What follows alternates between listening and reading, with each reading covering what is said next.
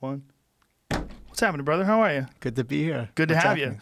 you. I have enjoyed your restaurant many times. This is my favorite steak restaurant in all of Los Angeles. Thank you. It's one of the reasons why I wanted to bring you in here, because this is a really crazy time for restaurants. And I mean, that's basically that's the gist of it. This is a crazy time. It's bananas. It's absolutely crazy. Trying to just get a handle on it. It's just overwhelming. So for me, it's just head down and cook. Try to help people, that are in need, and then we'll figure it out later. Well, I know you've been doing a lot of cooking for first responders and for hospitals, and what have you been doing with your time now that this is? Well, it really first started where basically everybody was just staring at each other and saying, what is going on, what's happening? And I didn't lay off any of my employees, and it's all happening. Everybody else is closing up shop, and I'm just overwhelmed as a business owner. What am I going to do? And I had my GM come up to me, and because I'm trying to figure it out. Everybody's asking what's going to happen. My GM came up to me and just says, "Hey, listen, we're with you. We know you didn't create the coronavirus. You do what you have to do, and we know your heart's in the right place." And I was just like, kind of just let out a breath. And I'm like, okay, well, I appreciate you saying that. And then I was just get down to business with it. And we had to cut back 90% of the staff. And we were just cook. Didn't know who was gonna buy it or anything. It was just crazy. So would you just tell everybody, it's the steakhouse is called APL, and it's in L.A. in, what is that, like the theater district? What is that called? It's in the heart of Hollywood and Vine, yeah. And it's right next to the Pantages Theater, which right. and what's ironic was it was literally when they closed down all the restaurants, it was going to be the night of Hamilton premiering, which is a big deal for us as a business, and all of a sudden it's like it stops. And, I went to your place right after we saw something. It was it was Frozen. Yeah. Okay. I have daughters. Right. Yeah, we went to see Frozen, and that was the last time I was at your place.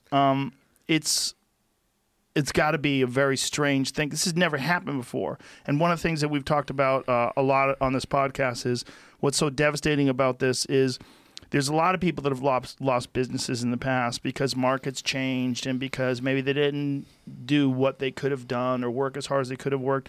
But for so many small businesses and restaurants and bars, they've been doing the best work they've ever been able to do. They're putting in the hours. They're showing up.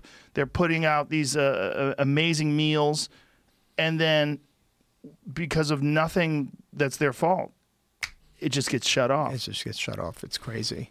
And without any real understanding of how long it's going to take or when you're going to – I mean, we just had a conversation. I was saying we should just talk about this on air because we were just talking in the green room. Yeah. Like there's no clear indication of when you'll be able to go back to work and serve food to the general public and what that's going to look like. I know. It's the unknown. But – how I'm investing my time, how a lot of other restaurateurs are investing their time is trying to serve takeout to the public, but also doing charitable and things to provide for first line, front line, defense. Yeah. And one of the things is Jimmy Kimmel and I teamed up to, for every meal that we prepare, we donate a meal to St. Joseph's Center. So that was the first thing, because for our attitude is like, we want to help people and let them know that they're cared about. And then the other thing is to really just keep even just the 5 people working, because we didn't even know if people were going to order.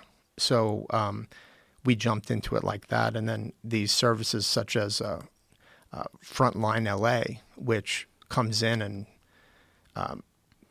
is like the glue between us and the hospitals. And we prepare meals for 150 meals at a time for the hospital workers.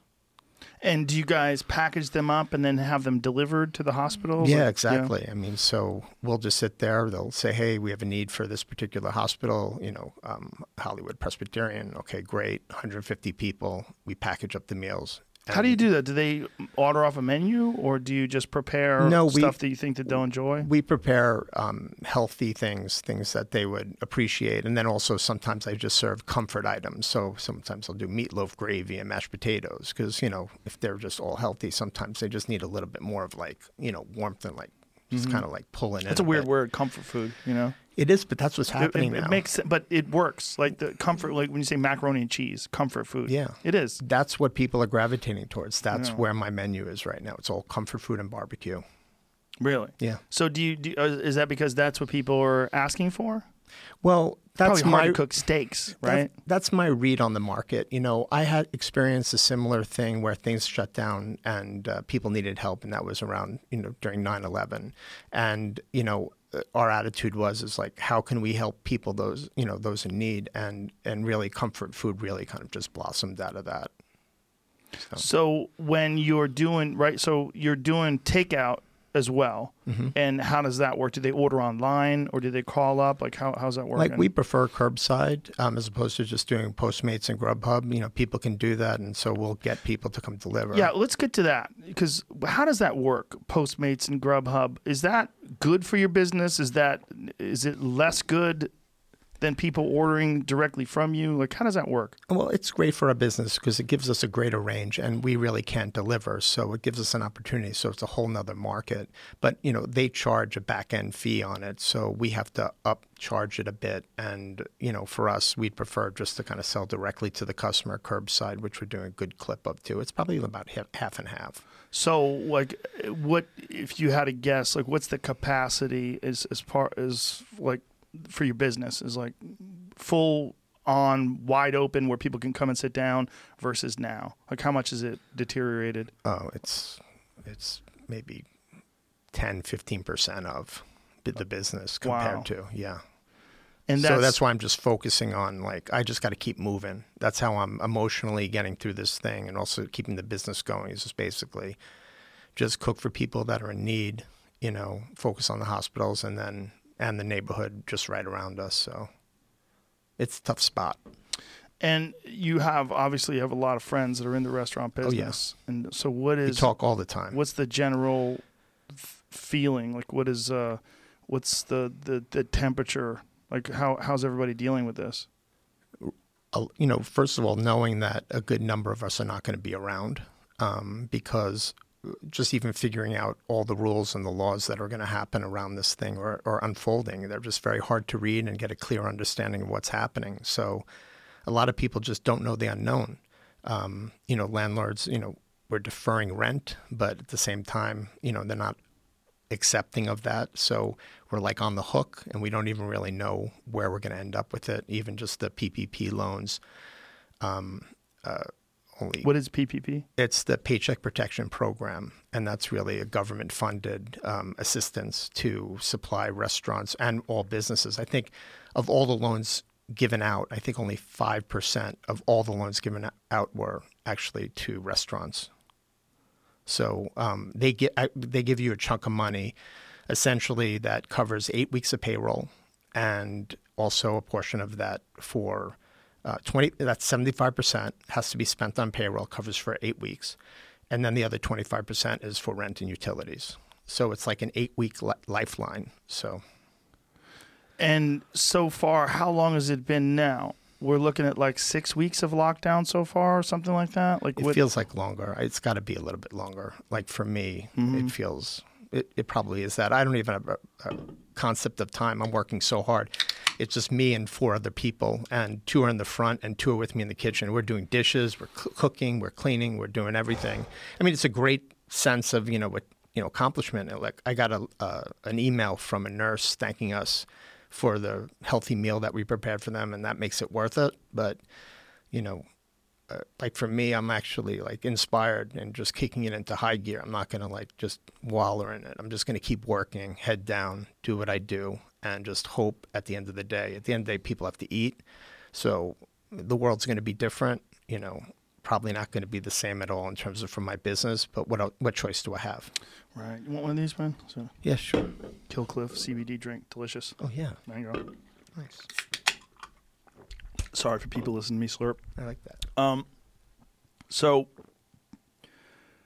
when you're operating at 10% capacity, obviously this is not sustainable. 10% of your business is not sustainable. That's right. Just because operating costs and all the above. And then you're obviously in a very high profile area, which must be extraordinary rent too. We're just not paying the rent. We're just pushing it off. We can't. We don't have the money for it. So we'll have to work it out. You look very stressed out. I've never seen you like this. Every time I've seen you, I should just that's relax. you right there with a big smile. All right. Whenever I see you at your restaurant, it's always smiling. I found out about your restaurant I don't online. have the answers, It's crazy. I found out about your restaurant online. I was just Googling new places to go for dinner. And I don't know, it was like maybe a couple years ago. And I was Googling steakhouses, and then I saw that you specialize in dry-aged steaks. And I had a steak that you cooked once that was more than a year dry-aged. Was just so it was delicious, but it was really weird. I mean, it's weird. It doesn't taste different. Anything like a regular steak. Yeah. It tastes like, it's like a different animal. Yeah. It's like you're eating something, some exotic animal. And that's what I like to do. I mean, more age doesn't necessarily mean better, but, it's just different. And that's, for me as a chef, I call my dry age room an environmental chamber. I think there's a picture on Instagram of me and Adam in the basement, that fucking meat locker, weird meat room that you've got. And it's for people that have never been to a dry aging room, it's very odd. There's fans blowing around. Everything's a very specific temperature. You got all these different things labeled as far as like what date it was put in there. And for people who haven't seen dry aging, it's very odd too, because you're like, hey, what is wrong with that meat? Yeah, exactly. Like the outside crust of it. Here's a photo of it, folks. You can see it in the background of the. It's not working. We got a technical. There it is. So, for folks, you can see it in the background. The meat has like a black crust to it. And then you slice that crust off. What do you do with the crust? Get rid of it. But is it edible? It's not enjoyable. What about for dogs? I wouldn't give something a dog I wouldn't eat myself. Wow. You would eat dog food? What's that? Do you eat dog food? No. But you feed your dog food? I don't have a dog. I wish I did, to be honest with you. I have a dog, and he eats dog food. Yeah. I love him to death. But he actually eats ground elk.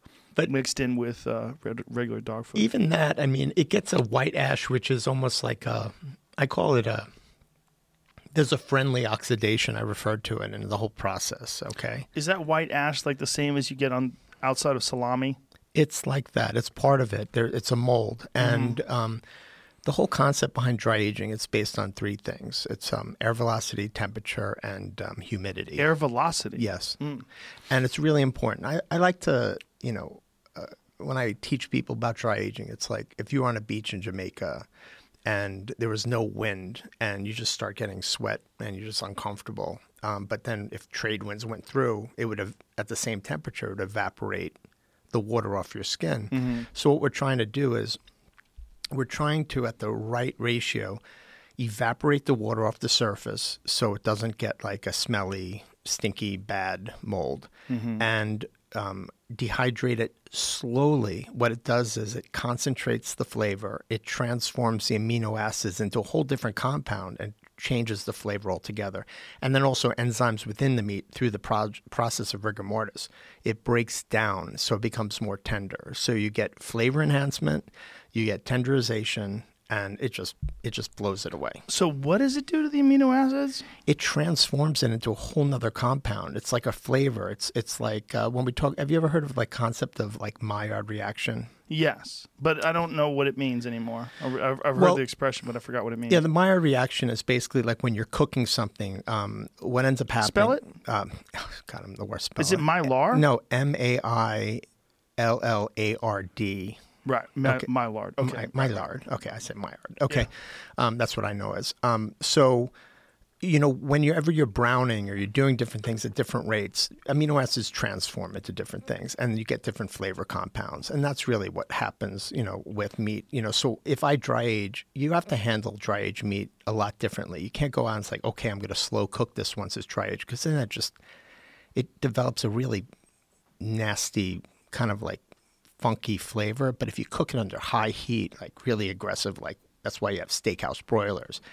There's something about that browning of that dry aged meat that transforms, that just like awakens your senses. You know? That's interesting. So you don't slow cook dry aged meat? No, I don't. It gets livery. It's almost like a livery. So if really, yeah, I don't even. If anybody wants dry age above medium, I try to talk them out. I'll cook it any way you want. But if you start cooking it past medium, it's almost like, you know, seeing someone like transform, like it just ages. Like when you cook it a long time, it just ages and just turns into something else. It's those just people nasty. who want well done steak are offensive. You should go and eat Burger King, you monsters. What's wrong with you? When I go to dinner with someone, they order well done steak, I just cringe. I'm like, who am I eating? Yeah, it's a cultural thing I noticed with some people. Like they just want to cook. But if they want a well done steak, then I recommend a wet aged steak to do well done, because, you know, at least, you know, you have a fighting chance for some type of flavor that would be appealing. But it's weird. Like, why are you eating steak? Yep. You know? It's true. Like, it's true. It's just... That's for me, you know. For everybody. Yeah. It's a criminal. It's a criminal act. You're wasting a piece of meat. It's true. I kind of look the other way. I mean, it's what do you want, ketchup painful. with that? Yeah, it's painful for me. Yeah. You know, it's painful. I mean, some people grew up eating well-done steak, and that's how they like it. Joey Diaz eats medium well. Medium well. I'm like, what are you doing? Why? It just doesn't taste as good. And it's also, there's an art to the perfect temperature, right? What's the perfect internal temperature of a medium rare steak? Like, what should it be, like 135 or something? No, it's a bit less, but it's not necessarily the temperature. It's kind of like how you get there.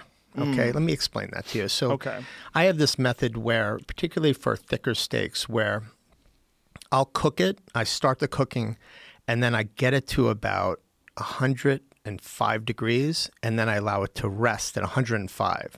And what ends up happening is I call the method just like tempering of the meat, and it basically, it starts transmitting the temperature in towards the center, and then I put it back in again, and then it'll heat up.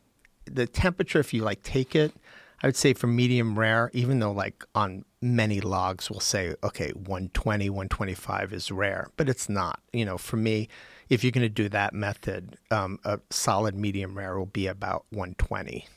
Really? Yeah. So why do they think 120 is rare? Like, I don't really understand it exactly. You know, they'll get there. I think they're overshooting it, particularly. For me, it's not rare. Like rare is 110, using the method that I use.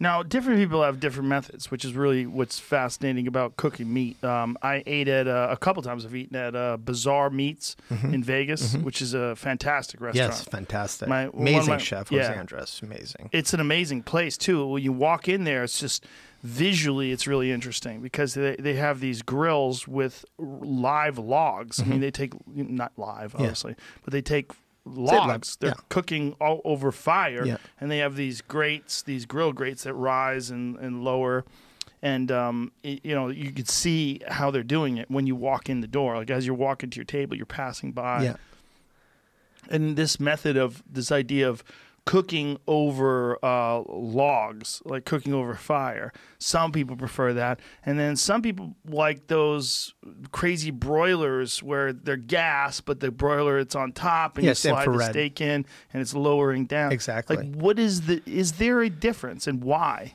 It really comes down to what your taste preference is. Okay, for me, like where I'm at right now, dry age without any type of smoke or wood is more preferable because I really want to taste the dry age. When you start getting into the wood fire cooking and you're burning logs that aren't burnt out, I like to cook basically my wood down to charcoal, like to ash, so that it's cleaner. Okay, so then you really taste the meat. When you start, you know, burning unburnt fuel, you know, the logs themselves, it has like these creosotes and different flavor compounds that will get on the meat, and it kind of just like coats your palate. So for dry, I like that for more wet age beef, okay? But for the dry age, I really like cleaner. I like the steakhouse broiler. I like using a plancha, you know, and that's just like a heated piece of steel. It's like you can do that in your home with a cast iron skillet. It's called a plancha? Plancha, you know, it's just kind of like this flat sheet of steel. And it's all about crust development and surface contact. So like I like to cut the steaks on a saw. So it's a perfect line, and it's all about contact, direct with the surface. It's about the browning of the meat.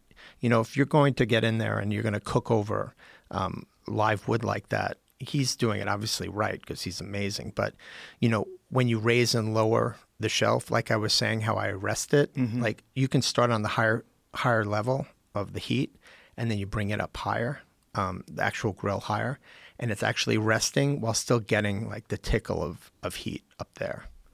The tickle of heat. Yeah, so I imagine like, so the flames won't actually touch the meat. It kind of tickles it. So it's kind of like, it kind of wisps at the bottom of the meat. And so the way he's doing it at Bazaar Meats, he's using wet age steaks because that's how you would cook over that kind of. I don't know if he's doing it. That's my personal preference. I mean, I think he does do some aging. He does do some aging, I believe, over there. So. I mean, but it's just, I've watched YouTube videos on how to cook the perfect steak. You can watch 3 different videos from 3 different chefs, and there's 3 different methods. And like, well, same thing about dry aging, though. I mean, all dry aging is not created equal. I call it an environmental chamber. So think about it like making cheese in France. You say, hey, I order goat cheese, and you think you'd get one type of goat cheese across the line. I'm creating an environment just like a cheesemaker, okay, that's unique to my own. I actually have the culture from like 15, 16 years ago that I've traveled with. Hold on. You put culture. So yeah, I've like a method. I basically take meat that has been aged, and I bring those spores, if you will, from that aging meat, because, you know, there's a mold on it. It's a friendly mold. And it's a friendly mold. Yeah, I like it. I don't want to like, you know, turn people off to it, because this has been. I didn't know that you brought your own mold. Yeah, so I just figured you just let it dry age. It's not as simple as that. For me, like, it's each environment. Again, so I get away from, like, someone can turn around and say, like, my dry age is incredibly clean at 100 days, 120 days. Because I get there slowly. My temperature is very low. I like to, you know, dry age at 32 to 35 degrees.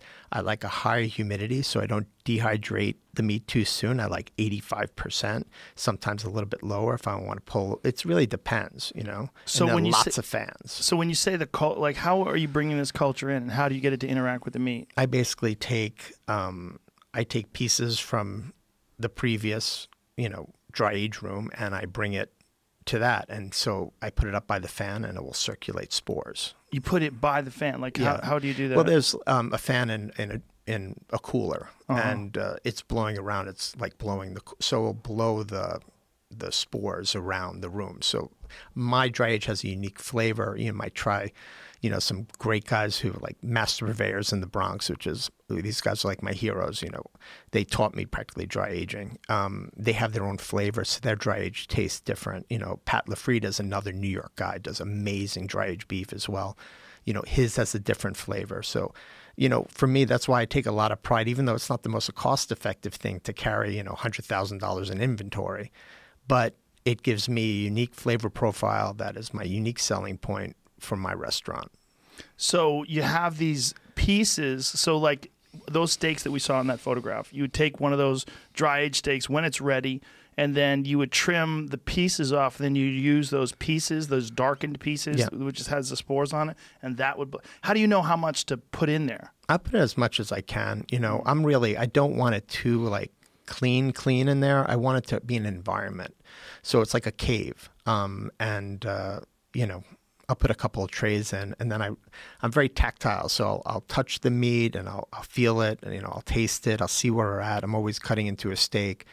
It's like a lot like. When you say you taste it, like you cook it? Yeah, like I'll cut off a piece. Like, how are we looking at 30 days? How are we looking at 50 days? So each room is different because, you know, I had a dry age room in Vegas, and we had, you know, ceilings that were 30, 35 feet. You know, a lot of circulating air. It was just like, had a different flavor profile. We were able to age 150 days, and that was like our sweet spot, okay? And then here in Hollywood, it's a lot less. I have a lower ceiling. It circulates differently. It's just, you have to really kind of taste. It's not just like, hey, I have dry age, or you go to the supermarket, it's like, oh, you sell dry age? Okay, great, I'll take it.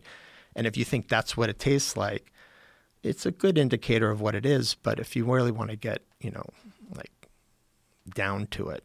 Each dry age can taste a lot different. That's really weird. So it's very experimental in a lot of ways. It's constantly moving. How long did it take you to dial it in? Well, when I first did it, it was really by mistake, particularly the extended age, because we just weren't selling the meat. So I had a lot of pieces like left, back for a long time.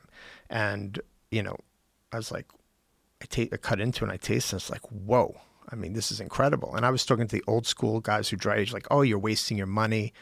Nobody wants steak over 42 days. It's just dehydrating, whatever. I was like, no, I think I'm onto something. There's a big difference here in the flavor. And as, we would see like a huge difference, a jump in flavor and like good quality, not like the funky stuff, like the full year. That's another level. It's very good though. You say funky, and I just want to clarify to people, it is delicious. Yeah, it is delicious, but it's unusual. It's like you're eating something from Africa, like some unusual kudu meat or something like that, some strange game. Yeah. It's got. And you don't want to eat too much. Like people want like a whole steak. I'm like, no, you just want 2 slices of it. Savor it like a fine wine. Understand it, get to know it, but don't like hunker down on it. How come you don't want people to hunker down on it? Because sometimes too much of a good thing is not good, okay? And I say the same thing also for the Japanese Wagyu. Like, oh, you see all that fat and the marbleization. It's incredibly rich, and if you eat it like a Westerner, it's not right. It's too much. So certain steaks, certain types of beef, you should be eating only a small amount and appreciating it. Anything more, like it's just, I don't know, it gets me, it's too much for me. When did people start dry aging a year? Like when did this really, because this is not something, I mean, obviously I know nothing about restaurants other than that they're great. But when I had heard about dry aging, I would hear like 30 days dry age, 60 days dry age. I never heard of a year. Like, is this a new thing? They were doing it in Spain for some time, particularly with the older animals like the oxen, animals that are 5 years, 8 years, 10 years old. And they would age these for long periods of time. I was not aware of this when I started doing it, but they were the first people that I heard about it was doing it while I was doing it. And there was amazing food writer Jeffrey Steingarten who just like dialed into me. And we did a tasting with one of my culinary heroes, Harold McGee, who wrote the incredible book on food and cooking, which is a scientific manual to all chefs around. He's an amazing guy.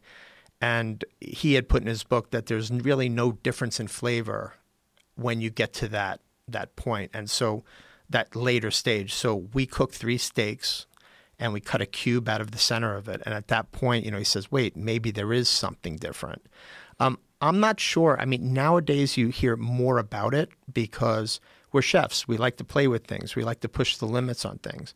But not many people want to make the commitment because it's so costly to carry the inventory. And they're scared to actually do it because if you screw it up, you lose all the money. So I see more of it now. But back when I was doing it, there really wasn't anybody else pushing the limits. Maybe a few people. I don't want to say like I was the only one, but possibly there could have been a few people, but So it's what's interesting to me about just cuisine and cooking in general is that I didn't think of it until I watched Bourdain's original show, No Reservations. I didn't think of it as an art form.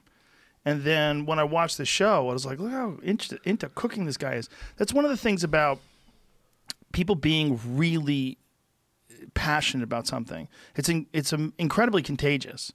And his passion for cooking and his fascination with different methods that these masters would use and the way he would just you could see it, like he was so focused on it and so enthralled by these flavors and these creations that these chefs would make that I realized, like, oh, this is an art form. It's just an art form that you eat. But I never thought of it that way. I just thought, oh, that place has delicious food. This place tastes good. And then you go to a really fine restaurant or a fine steakhouse like your place, and you go, oh, these people they're artists. They're artists. it balances between art and craft. You know, it's like there's a moment in time when, as chefs, we explore it as art. You know, because, you know, you're not going in with any boundaries and you're not going in any preconceived notions of what it should be. And that's when cooking is a true art. Most of the time, we're doing the craft part where we figured it out. And then there's a regiment of like lining it up to make sure it's consistent. And we pride ourselves in basically that consistency and team gathering around and doing something universal together. But the art form for me is, and maintaining just being curious and inquisitive has just been my bug from the day I decided to be a chef. And for many people like Bourdain and every other chef that I know of, that's the key, that you know that you'll never learn everything, you know, but, you know, you keep trying, and there's just like a sea of information that, you know, that's out there to explore. Yeah, he would take you on these journeys to these like very strange restaurants in France where, you know, they're on the side of a lake and there's like 10 customers and 100 chefs working, and they're creating these things like with fillet knives and a grape and like two or three caviar eggs, and then they give it to these people and they're in ecstasy. I'm like, what? This is so different. I almost felt embarrassed when I first started talking to him about this. You know what it's like? It's like for me, like I've been a lifelong martial artist, and when some people believe ridiculous things about martial arts, and then you have to kind of, well, that's not really how it works. You have to kind of explain to them, and then they see it from my perspective, and they're like, oh, you've been doing this your whole life. This is something you're deeply invested in, and you're very passionate about, and you care very deeply about the true nature of what martial arts are. Well, that's how cooking is to chefs. They're all very similar. I know people don't like to think of martial arts as an art form. That's a great analogy. Yeah, but they don't like to think of it as an art form because it hurts people, because it's violent, and violence is bad. Right. But it is an art form. It's just a strange one that it's beautiful to the people that appreciate it, that understand how difficult it is to pull something off, and what this incredible dance between these people is. But on the outside, like an ignorant person or a person with a very narrow-minded perspective would say, oh, that's not an art. That's violence. That's terrible. Like, was it Meryl Streep that said that? Wasn't it? Yeah, it was. It was. Like, and martial arts are not the arts. Like, okay, lady, settle down. But people have their preconceived notions, and I had an embarrassing preconceived notion about food. And I say embarrassing because... It's a great analogy, by the way.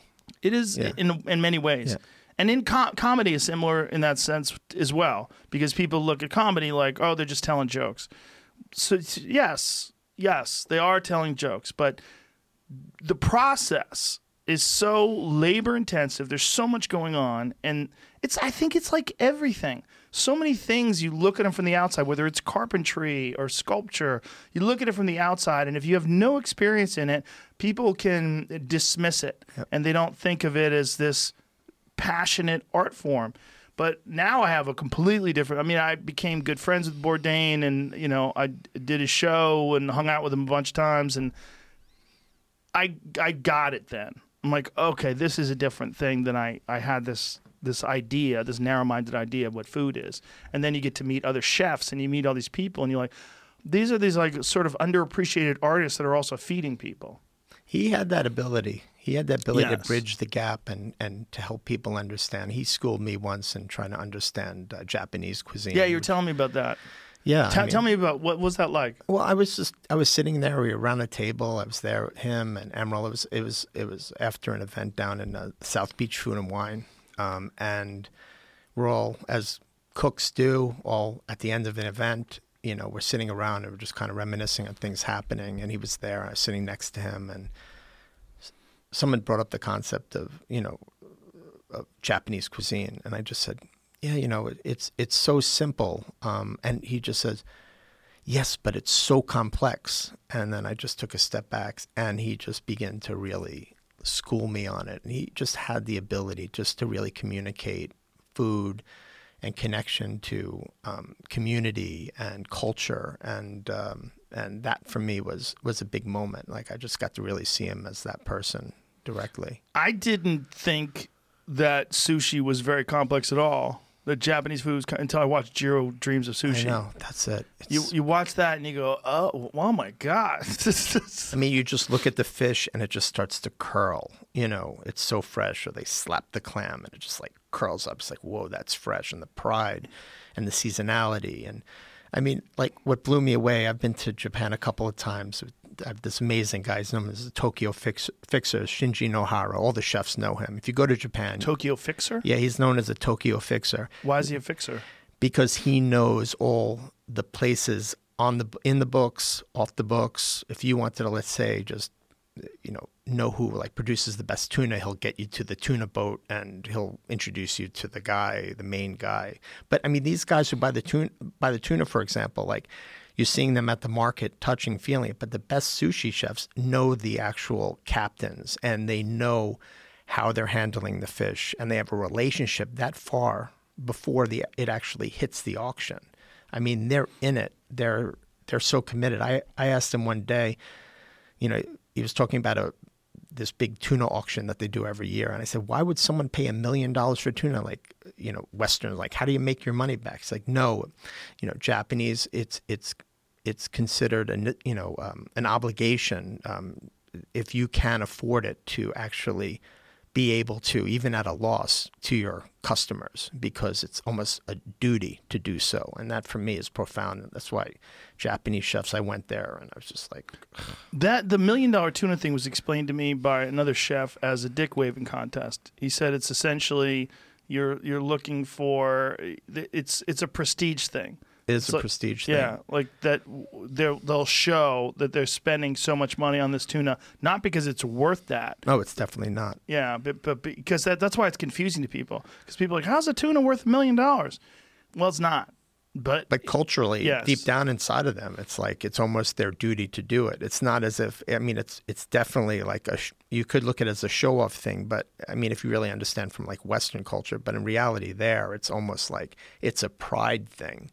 It's not like, hey, look at me. It's really more like, I'm able to provide this for my customers. So to me, it's like, it's a little bit more beautiful to look at it that way. Right.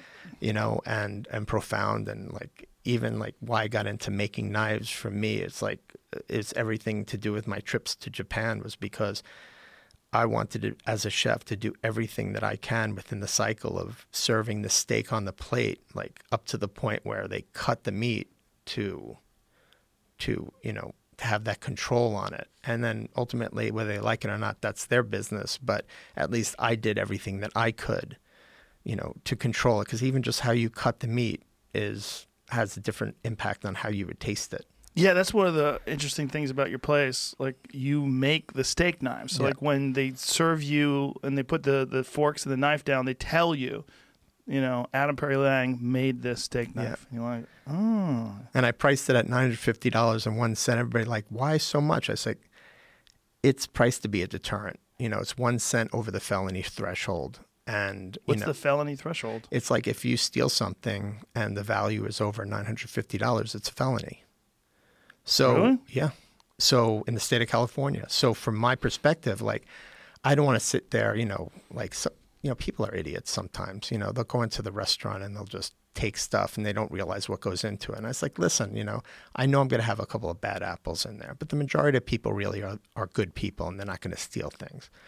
But a good majority will take peppermills and things. I mean, it infuriates us as restaurateurs. God, that's so gross. Yeah. I never thought of that. Oh, it's terrible. It's terrible, like what they'll take, meaningful stuff. Because, you really want to, like, do nice things for your customer. Do you catch people taking peppermills? No, I don't put peppermills on the table. I won't even expose myself to it.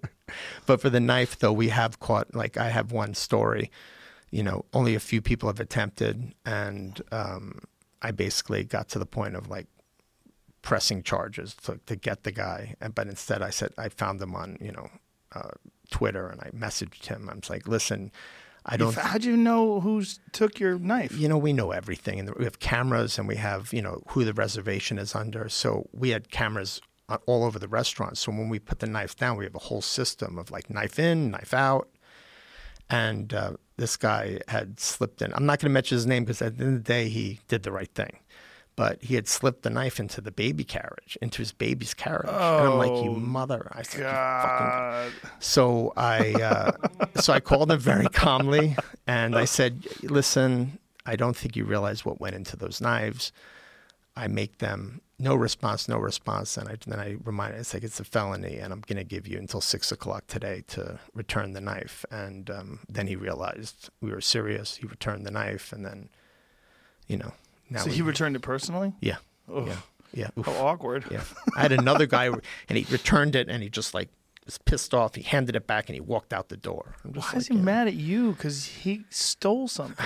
Yeah, God, I can't figure it. It's dealing with the general public. I mean, in a sense, this is a lot like comedy clubs. Like, most people are amazing. Yes. And then you get a few knuckleheads that don't want to get yell it. out things and interrupt the show. And you just try not to allow it to penetrate you, to start causing you to not make nice things so your customers enjoy. Right. So you try to like block that out. Yeah. You just try to give like a good experience to people, the best that you can. yeah, that's the same thing with comedy. You want to make sure that you never have a negative feeling about the audience. But some people do develop that don't understand. It's almost like if you read every comment on Twitter, most people are nice. Yeah. But it only takes 1%. Like, I was explaining to my friend Jack, who was on the other day, author Jack Carr, and he read some comments. He goes, now I know why you don't read the comments. I'm like, I told you. I go, listen, you just have to think. If 1% of the people who are on my Instagram page are assholes, just 1%, that's 92,000 assholes. It's insane. You have to think of it that way. Like, why would you risk your mental well-being It's true. and put it in the hand of 92,000 assholes? That's generous. 1 out of 100 people, if you went into a room and there's 100 people in there, what are the odds that one of those people is going to be a fucking idiot? It's pretty high, right? Well, you've got to think that way times 3 or 4 online because of anonymity, because of the fact that people are... they don't think they're hurting a person when they say something mean. When they look at a restaurant, they're like, oh, these fucking guys, they don't need this knife. They just tuck it. Or this will look cool, and it's almost like there's an entitlement, Yes, and this meal was so expensive, I'll steal a knife. Yeah. I mean, they feel like you are doing great. You've got this really nice restaurant on Vine in Hollywood. You must be a baller. Yeah, they don't get it. No. Well, hopefully they'll get it if they hear this. Yeah, well, maybe they there's probably a guy won't. out there listening that actually stole the knife. Yeah. Right now, he's like, motherfucker. Yeah. Well, brought me up. We've gotten them back. We've gotten back the good majority of them. So there's a few out there, out in the wild. Few out there, and you could buy them too, right? Well, you know what? Like, I have sold it, but again, I price it to deter. Right. So because I only have a certain number, I made. I think I made like 320 on the first run, and then I just made another 500 with my partner. He's a master bladesmith. This guy Casey London. He's just, him and I, like, we're head down, and we can literally spend 12 to 14 hours just stamping an insignia into the blade, and days upon days, like thousands of hours of work go into these things. And who else does that? Is there any other chefs that make their own knives? Not that I really know of. You got that market cornered. I guess so. How did you get involved in that? Like, was that something you thought, like, hey, this would be a great additional touch, or were you always fascinated with knife making? Well, I've always been fascinated by knives because, knives to a chef are an extension of themselves. So you can judge, like, a chef just basically on how sharp they are and how they maintain their knives in terms of what type of quality of output they're actually going to do. It's a sense of pride. It's like, so if you're just someone who has a garden and grows a tomato, but you're going to take that first tomato. You think you're just going to grab any knife from the drawer. You're going to get your sharpest knife and you're going to slice into it. So, like, everything we do, it's like, if you're seriously committed to the craft, it's like you want to make sure your tools are top notch. And for me, I've always had a knife in my hand. But when I sold my business in London, I wanted to just take some time, and I got into this concept of wanting just to go that next step, that next level. And I was fascinated with steel. So I went to the New England School of Metalwork, and first we learned how to make steel from iron. and then went through the whole process. How long did that take?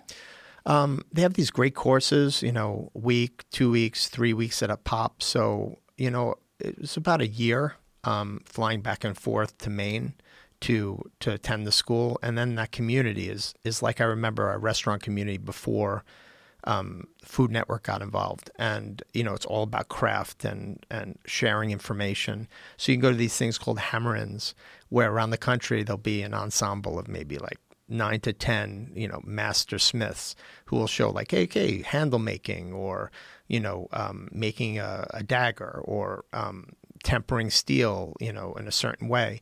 And, you learn. And I just became fascinated with it.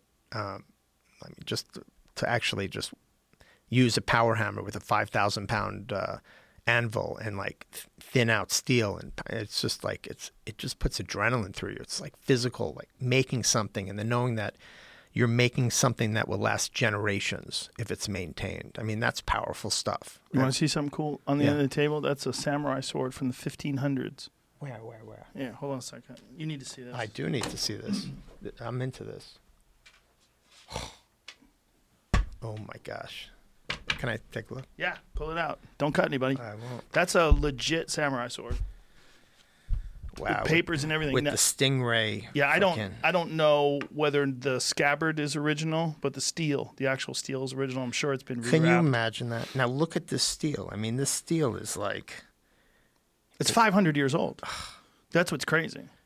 And that's the profound thing. I mean, there's something about making something that would last like that. I mean... Yeah. My God. No, it's amazing. It's an amazing thing to have around. And when you pick it up and hold it, it's got weight to it, but it's delicate in the sense that it's well thin balanced and elegant, but yet it's and you see designed. The curve in the blade like that. And what's amazing about this is that when they do the quench, in other words, when they're actually putting the sole of the blade into it, what does that mean? The heat treatment. So, anybody can like pound out and make a shape. Well, not anybody, but pretty much anybody who's handy with making things can make what looks like a blade. But the true soul of the blade comes through the thermal cycle, the heat treatment. That's why, people like, Japanese steel is the best, or German steel is the best, because there's this whole process that is about aligning the molecular structure and the right type of stack and the type of steel that you do, and then hardening it or softening it. So if you want a softer blade, or, that might be more utility, and or you want a harder blade that might be more brittle but can get really razor sharp. That's what determines what the blade is and what it will be. And it's that soul of the blade that, like something like this. So this curve is actually produced by the quench. So after you go through this process and you heat it up and you put it into the water, it just bows up and actually creates its curve, and evenly too, which is incredible. That's why these guys are, to me, the epitome of like masters. These craftsmen that make knives and blades. Well, there's always the dopest scenes in movies where someone's making a samurai sword when they're about to go out and kill somebody with it. The thing is, the guy goes to the knife master or the sword master, and he's pounding on it, and the red hot steel, and dunk it into the fire. They want, I wanted to get a blade made for me in Japan, and I went to this amazing place, Corin Trading in New York, and the owner, she came to me and she says, well, the knife maker would like to have a picture of you while they're making the blade. And at that time, I was just like, whoa, this is before I was making. So he wants to look at you while he's making it? Yeah, for some reason. I said, wow, that's pretty profound. I was like, okay. Puts your soul, your character into the blade. So he wants to think of you as he's making the thing for you. That's cool. For me, it was pretty incredible. This is amazing. Yeah, let me get it out of here before something spills on it. Yeah, people take pictures with this, and I'll have you take a picture with it. Yeah. At the end of the. Whoa! See, that's why. There we go. That's that right there. You got so much cool stuff around. Too much. That's a mess. I'm cleaning it up today. After this podcast, I've decided I got to take Donnell Rawlings Black Ash candle off. I love you, Donnell, but I'm not into this smell every day. But I wanted to get back to something you said earlier. You said the way restaurants were before the Food Network. Yeah. Like, what happened? I think Food Network and food shows in general are a great thing. It empowers people to cook, and there's all different levels. And I think it's the greatest thing. And also has given us as chefs a platform to do some incredible things too. But there was a different type of motivation between the cooks in the kitchen and a good number of the cooks today. So before, there wasn't celebrity involved. So you were there for the reason, for the love, the art of it. Whereas nowadays, I'm not going to say everybody because I cook with, and I know there's plenty of people that are very serious about it. It's about the craft, of putting in the hours, the repetition that doesn't make sense until all of a sudden you're doing something without thinking about it. And that's what it was like really before. Everybody was in the kitchen, was there because they loved cooking, not for any reason of celebrity or whatever it is. Mm-hmm. So it really did change good. Patience, so people, the progression would be like, oh, you work as a line cook for 3 to 4 years, and then you're a sous chef for a number of years, and then you're a chef, and there was a progression. And then when the whole thing came along, and then everybody was like, from culinary school to chef. They wanted to jump right into it. And do you think there's a significant number of people that are actually getting into cooking to become famous? There's something about it, yeah. There's an allure. I mean, it has a thing. I don't know, not the term famous is a little bit different. I'd say like notoriety. In other words, they're like ready to show, like, hey, I can do this. But with cooking, there's a certain number of hours you cannot avoid. You have to put this in. You have to have the knife in your hand for thousands and thousands of hours before you really are starting to cook. Because it's easy to do a dish, but it's difficult to do a dish and to cook, consistently with all the different things getting thrown at you, like this coronavirus thing. Like, okay, how do you adapt? How are you resilient? How can you bounce back?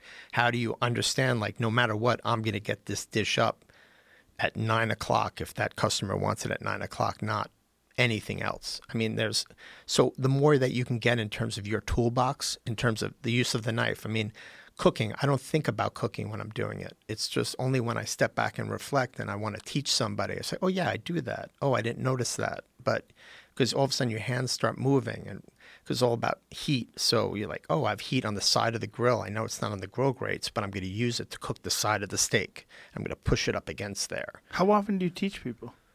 Anytime somebody asks. I love teaching it. I mean, for me, I love to share my knowledge. And I mean, I'm at a stage where, it's like martial arts. So I did Aikido for a while. And what was amazing to me was the learning process for the black belt. So you're a white belt basically until you're a black belt pretty much. I know there's a brown belt in there. But, when you're training, by teaching and explaining and slowing down, you get to you get to reacquaint yourself with something that is so familiar. So that movement might be functional, but now you're seeing someone else doing it, and like it causes you to rethink it. So when I'm teaching somebody, I'm actually learning. Yeah, that happens. That's a big part of this process that happens in jiu-jitsu when people start teaching. And I've never taught jiu-jitsu, but I've seen it from a lot of my friends that have become teachers. All of a sudden, their level jumps way up. And there's the only thing that could be attributed to is that they're teaching people. So because they're teaching people, they're going over the fine details that you would ordinarily, you just kind of have it in your head. Like, when you pass the guard, you put your knee here, you put your foot there. It's normal. You do it all the time. But then when you're teaching someone, it solidifies the important points. Exactly. And almost all the great jiu-jitsu practitioners are also great teachers. It's key. Yeah. I totally relate to that correlation, for me. It gets you to really like dial in on the minutia of details and perfect yourself. Well, not perfect you, but strive towards perfection. The craft of cooking.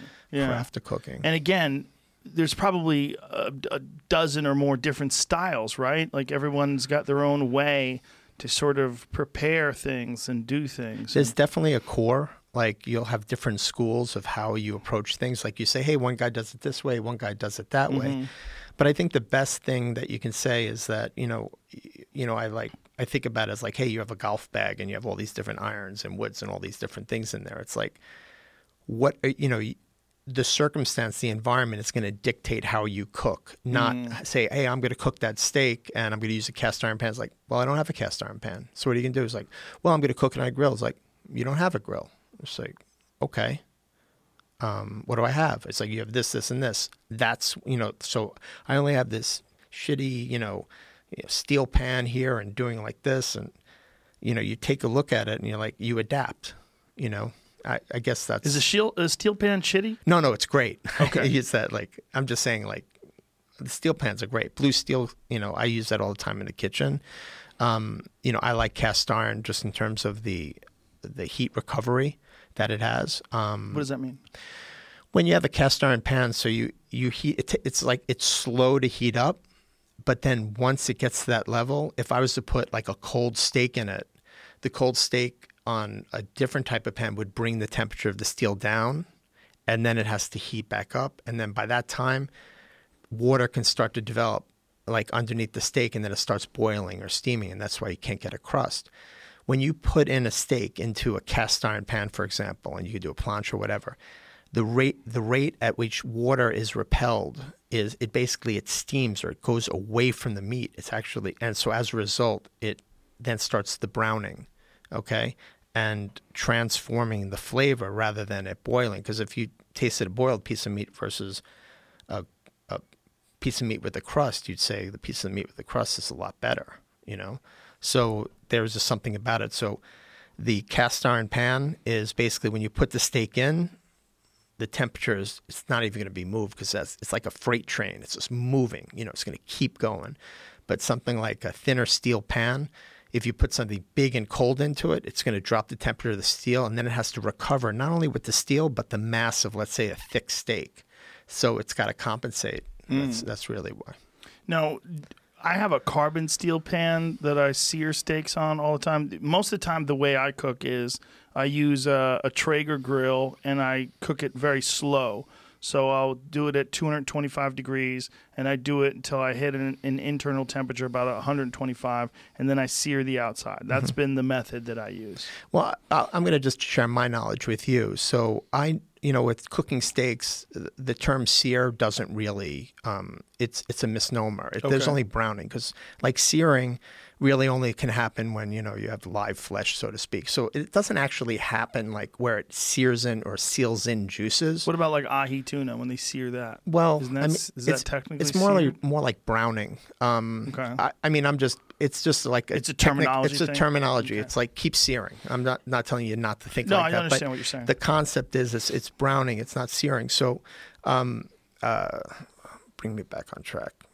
Low temperature. Okay, so for example, what I would tweak with you is like I would say go to 265.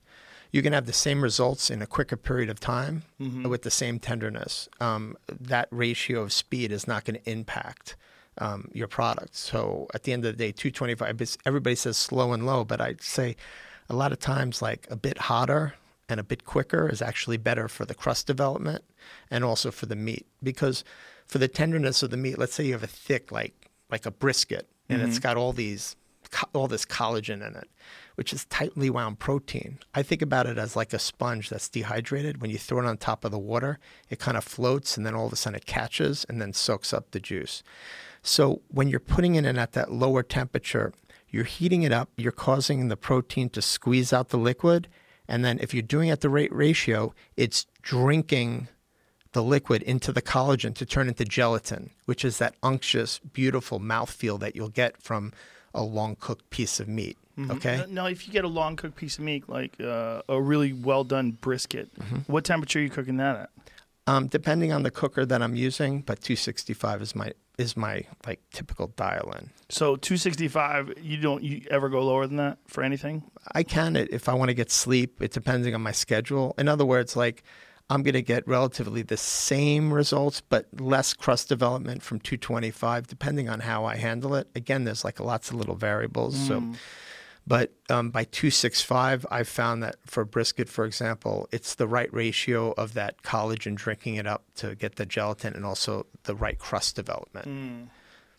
A lot of what I cook is wild game, most of it. So which is a lot leaner than, and so that's why I would go a little bit hotter. Try it the next time. You got nothing to lose. 265. Go 265 on it. Okay, and then how do you feel about that method of cooking it slowly and then browning the outside later? I'm not a big fan of it because, there's all these different compounds that are full. It's not like, they call it like a reverse sear. Yeah. That's like the terminology. Right.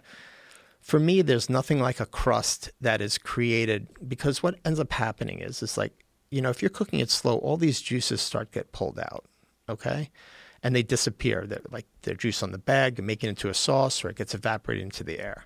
The thing about doing that is like if you're putting it directly in the pan while it's wet, all those juices are bouncing back and then re-adhering to the meat.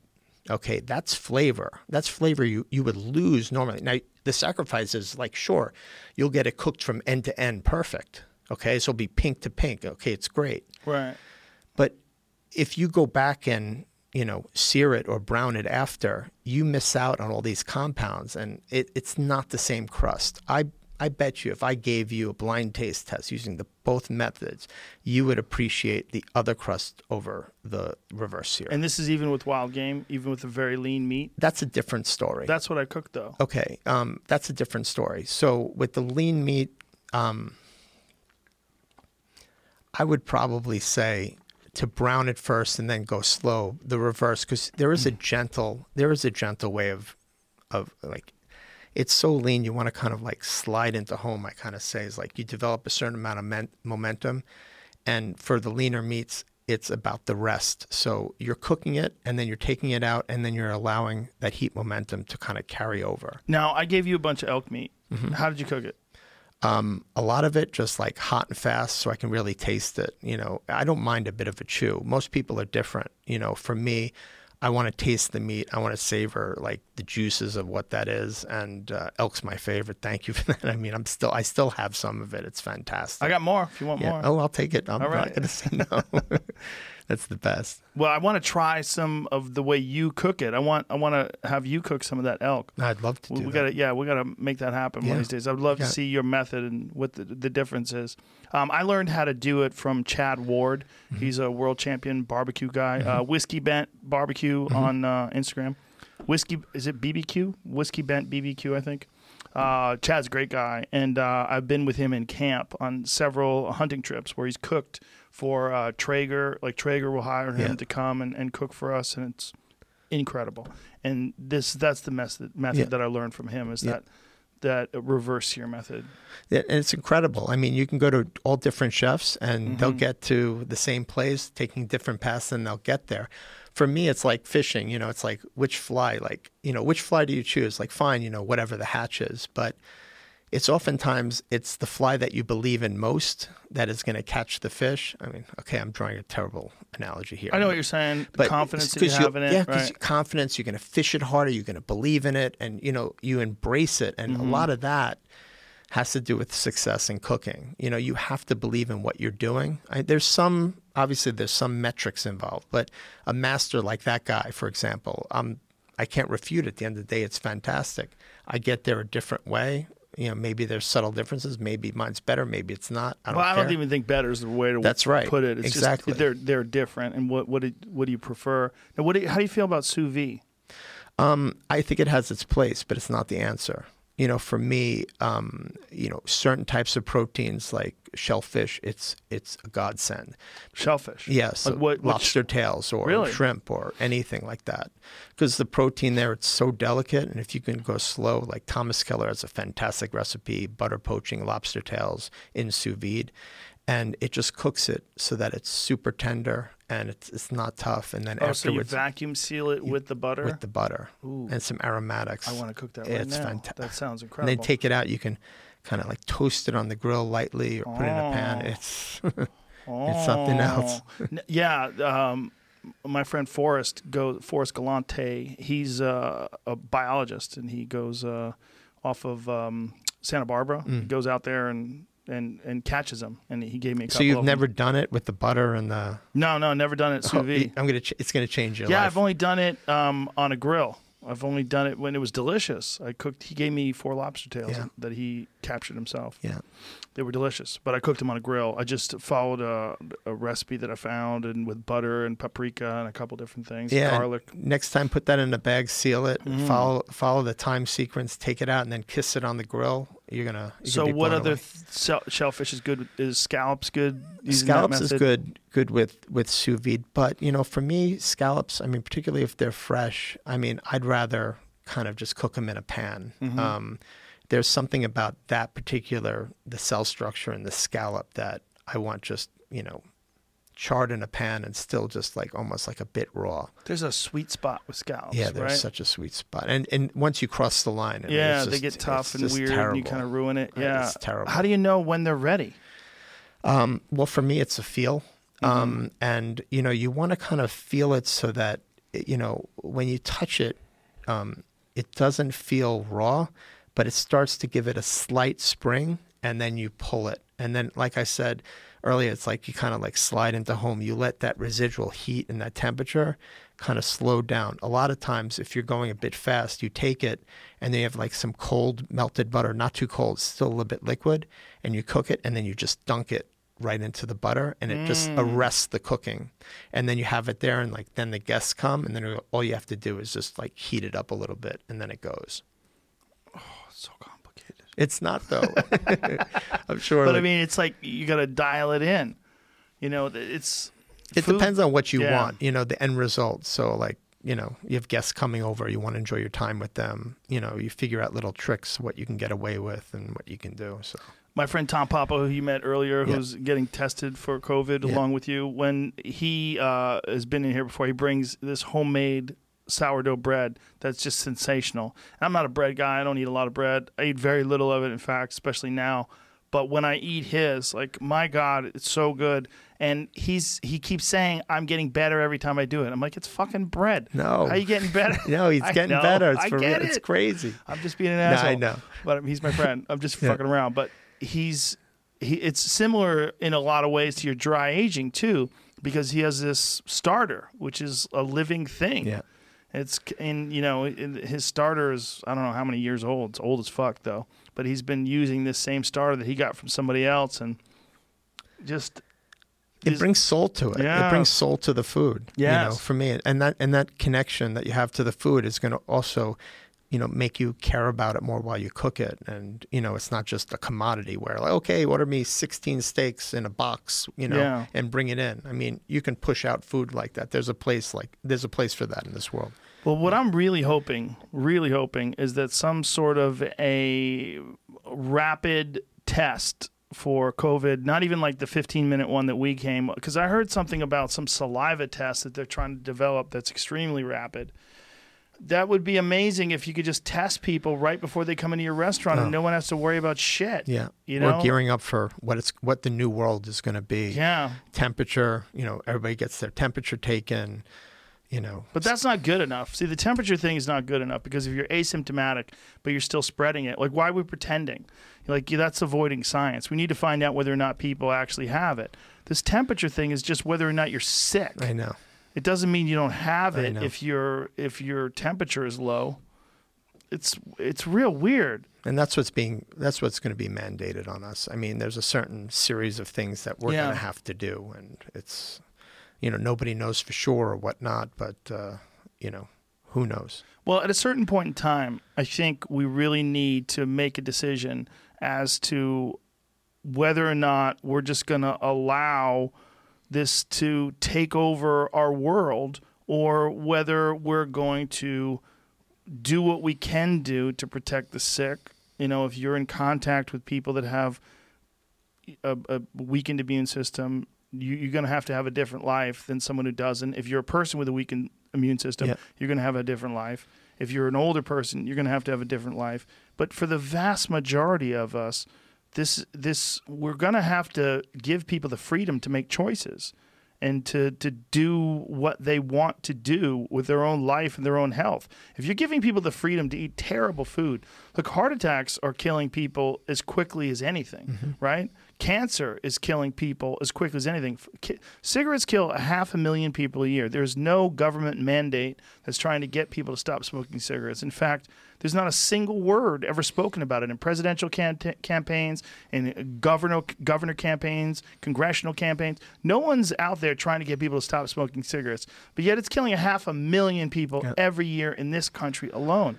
We're so strange and I understand cigarettes is a choice and infectious diseases are not. We're worried about protecting people who have these compromised immune systems. But it's not most people. You know, the vast majority of people that are going to get this are not, it's not going to be fatal. We have to figure out how to protect the people that are high risk. But to quarantine the whole country, it just seems like maybe it was a good move to do initially, but we can't sustain that.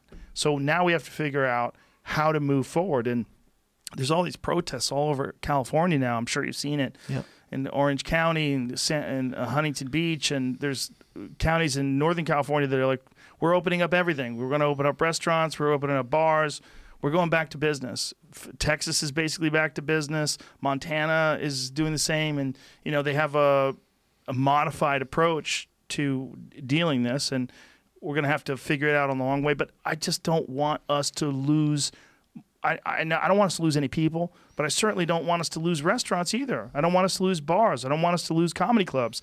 I don't want us to lose small businesses that are crippled by this. What is the world even going to look like? I mean, here we are. Like, you know, you talk about a comedy club. Like, how do you even okay, 6 feet apart, and then doesn't make sense. There's a certain energy in the room. Like, what type of world do we have? You know, in front of us, the way it's slated right now. Right. I don't even know. What kind of government overreach are we going to have where people are going to come in and police this? You know, like what, I mean, there's no real science to that either, by the way. You know, they have a bunch of people jammed into a room, whether they're 6 feet apart or not. You're touching things, you're breathing on each other. I mean, I don't know. I think you should allow people to do what they want to do. You know, if it gets to a certain point where we have some sort of a viable cure or a treatment, like there's this, what is that stuff called again? This antiviral medication that Dr. Fauci has been, Remdesivir. Yeah, Remdesivir, is that how you say it? I mean, boy, we're hoping for that, right? We're hoping that there's some sort of a treatment where it's not a death sentence for people even with immune-compromised systems. So, I mean, I feel so bad for people like you and for all the people out there that own these amazing restaurants that it's one of my favorite things to do is to go to a nice restaurant. And it would be... And for me to go to work. Yes. It'd be such a shame if because of this pandemic, all that goes away. I mean, and what kind of a buildup are we looking at to try to bring those places back? Yeah. I don't have the answers. You know, for me, what can be done if you had a magic wand? What would you do? If someone said, Adam, fix this. It's difficult for me because, you know, I hear your point, but I have just such great empathy for, you know, people that would get sick just by someone else's negligence. Yeah. And for me, so that it's a bit of a tussle here because, you know, I want to just, you know, on one hand, you have like an economy that is just tanking and businesses that are going to go out of, you know, business. But then on the other hand, you know, you have people that are defenseless, some people that look healthy, fantastic, you know, like a friend, like 45 years old, goes in, then they're on a ventilator, and it's just like you can't give the answers. Right. I don't know if I'm even prepared to give you a summary on it. I haven't formulated in my brain the way that I've just been coping, and that's all. I'm just trying to hold on. And, you know, for me, I'm just trying to put faith in the fact that people have to eat and people like you really want to have restaurants around. And in the end, we're going to find our way. And the only way I know to get through this is just to head down and work and be really helpful to people that are in need and be there for the community and feed them. But outside of that, you know, I don't know. God, like if I had I don't know how to answer you.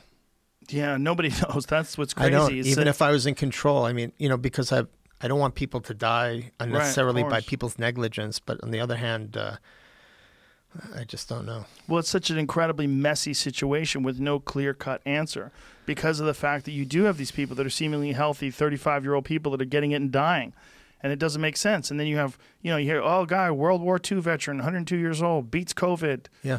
Like you see that too. So it's like, how do I think about this? Do I think about it like the common cold? Do I think about it like the flu? Do I think about it like some new thing that everyone is unsure.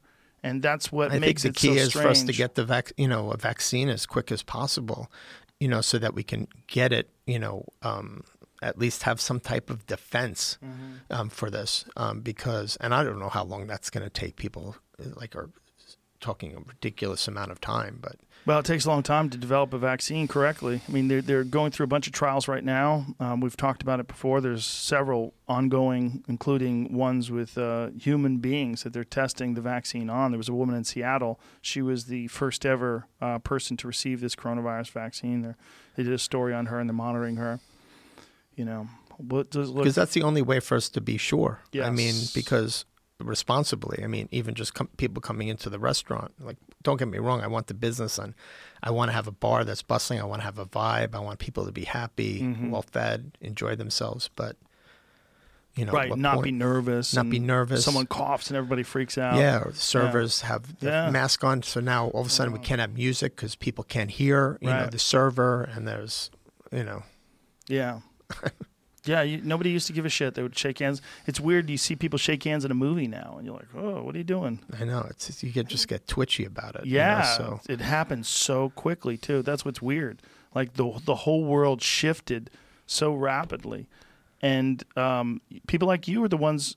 Obviously, the people that get hit the hardest are the people A, with the disease, and B, that work with people with the disease. Right, the people that have the disease, and then the first responders and hospital workers and all the different people that work to help those people. They're the most devastated by this.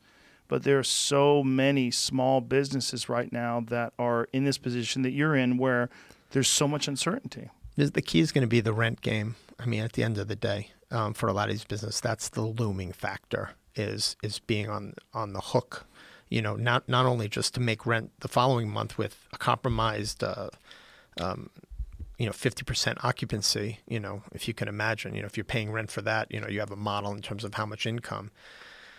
Someone brought out the possibility of, instead of, forgiving the rent, taking the rent and putting it on the back end of it. So right now, essentially, for the 3 months, you don't need to pay the rent, but you'll be add on 3 months to the end of your lease. That for me makes sense.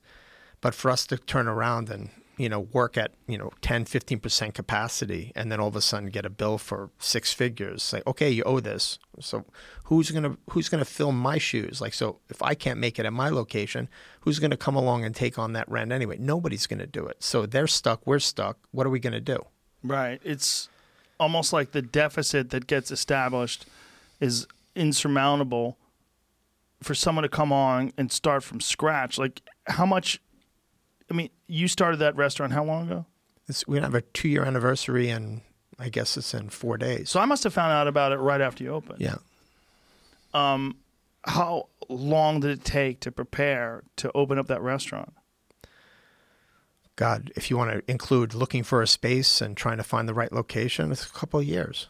So a couple of years of preparation, and then how long does it take to actually develop the space and set it up correctly? What was it before you guys were there? It was an empty space. It was a project, built from scratch. So, going through just the permitting process in LA and just going through everything. You have to hire so many consultants and people in between to get things through. It's a lot different than New York. So, for us, we were delayed. Like every project is delayed. It took us over a year to build it out. And, you just let's open already, because each day that passes, you're losing money. And when you do something like this, were you working as a chef in another place while you were doing this? No, I was just basically living off of the proceeds from the sale of my business that I had in London, and other projects, and you just kind of as an entrepreneur, you're just putting it into the restaurant, hoping it opens as quick as you can, and then you have your cash flow.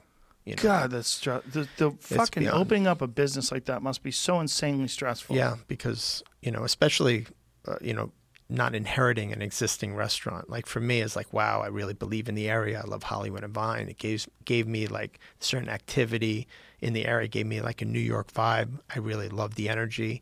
So I love the historic building. It was built in 1923. It was LA's first skyscraper. It was a whole story. Like as chefs and restaurateurs, we get romantic about it. We get connected to the story, to what it is. And sometimes it overrides the sensibility of, building it out. But, you invest in it and you want it to work out, and it works out. It's great.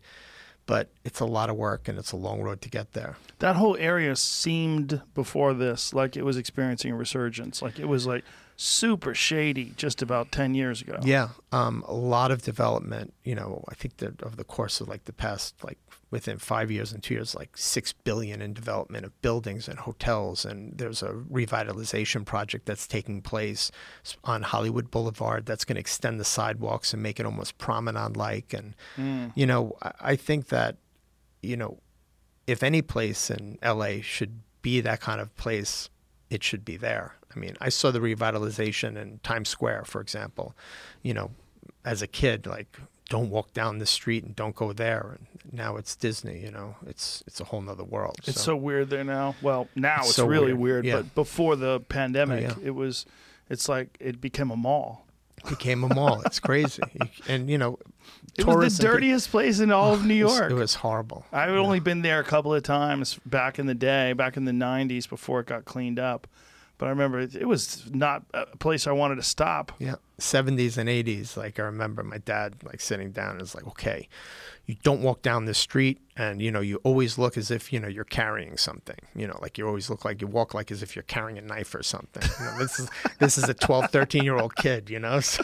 Oh my God, how do you walk like you're carrying a knife? Really confident, like that you can handle yourself, and and not look like a victim. Remember the thing they would do in the movies where a guy would pretend to have a knife or pretend to have a gun in right. his pocket? Over a scarf. Yeah, nobody does that anymore. Yeah, right. Like to have the gun in the pocket move. That went away with quicksand. Yeah. Like people started talking about those things. Yeah. When you first came out here, was that the first place that you opened? Have you had a restaurant in LA before? No, I did a series of pop-ups. So for me, there was a huge lot by Jimmy Kimmel's show, and I basically took a 5,000 square foot space and I built it out. I have, a whole barbecue trailer on a tractor trailer. So I have a 1,000-gallon propane tank that was custom welded by Aaron Franklin in Austin. He's amazing. One of the top. Franklin's Barbecue, yeah, that guy? Yeah. Ah. Top barbecuer, top fabricator. He's got some great YouTube videos. Oh, he's tremendous. And, aside from like the videos in terms of teaching people, he's just a great down-to-earth guy. He's fantastic. Seems like it. Yeah, he's tremendous. So I just created just kind of like an homage to barbecue, to doing it right. I had a little Airstream. I slept in the parking lot, cooking it overnight, served only lunch. Everybody got the same thing. So I did that for about 4 years before I opened up the restaurant. How do you know Jimmy? I did a show back in 2008. We hit it off right away. And, after the show, we're like, hey, you want a barbecue? So then we ended up hanging out the weekend, and he's into fly fishing. We're into the same stuff. We just became great friends. So you actually are into fly fishing. So you're talking about it not just as an analogy. But... Oh, I'm obsessed with it. Really? Oh, where do you go? Obsessed with it. Anywhere and anywhere, but a good majority of the places that I love are in Idaho, Montana, Wyoming. Are you one of those catch and release guys? Absolutely, 100%. How weird is that, though? It's not if you look at it as just a system and environment. We talk about this process thing. It's like fly fishing, like. It's the one thing you can invest your time in and you can do into a very old age. Like, so if you're lifting weights, there's a certain point where, you're just going to, stop. But like fly fishing, you can really invest your time into. And there's just something about all the different facets of it that are absolutely amazing. So, gosh, I lost my track. I'm thinking about it. Well, I did a lot of fly fishing when I was a kid. Oh, really? Yeah. Where did you go? Boston. I mostly did it on ponds and lakes. So like largemouth bass and stuff? Yeah, I did a lot of fishing, But I did a lot of fly fishing as well. How much better is the take on a popper on a fly rod of a largemouth bass? You know, it's fun. But I also like topwater baits, Yeah. you know, with a casting rod, a casting reel, and Yeah. like spinning tackle. I like a lot of different fishing. But fly fishing is for people who think fishing's too easy.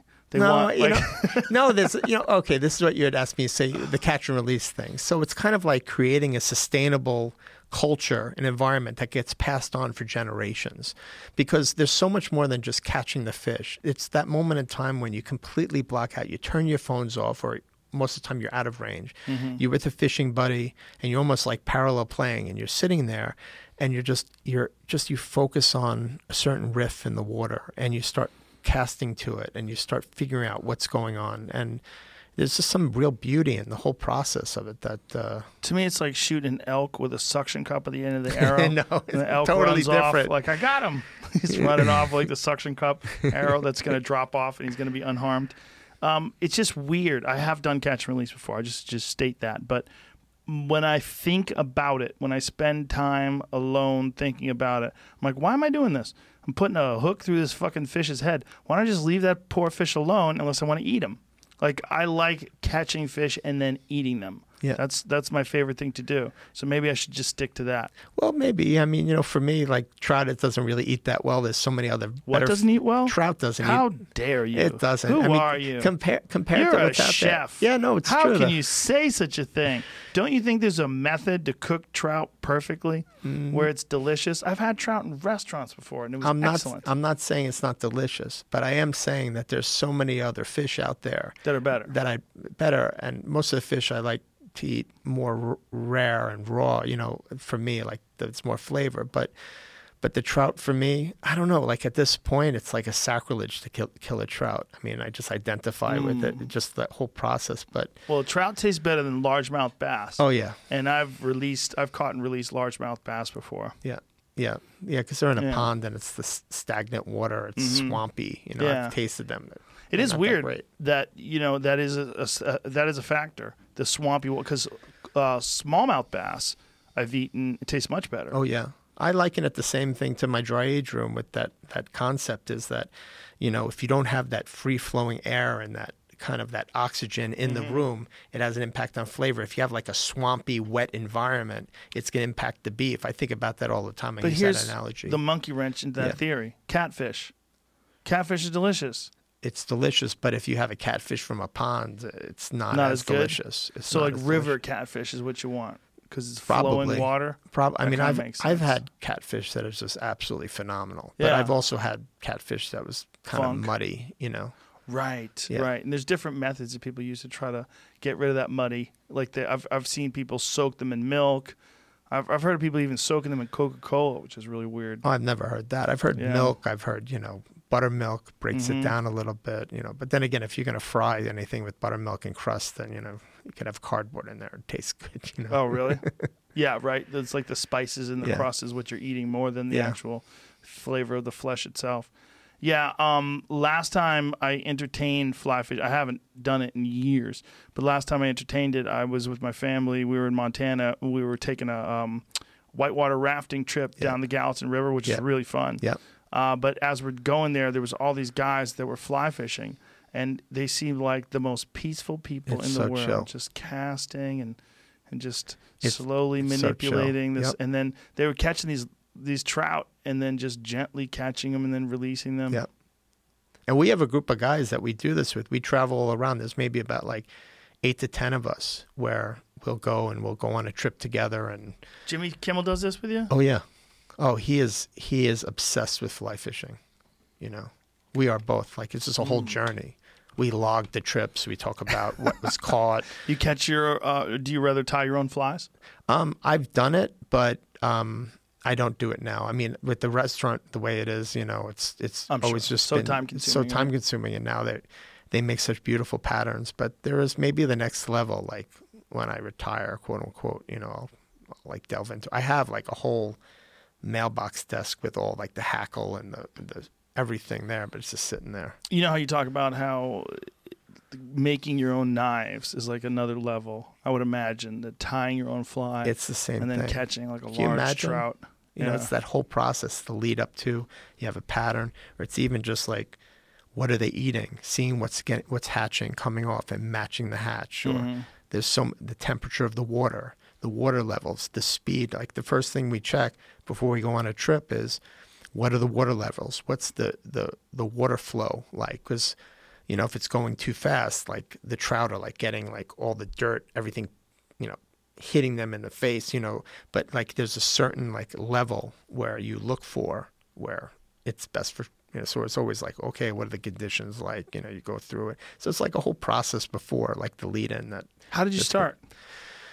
Well, I've always loved, you know, fishing, like any kind, deep sea, anything as a kid. Like it was my escape since I was a little kid.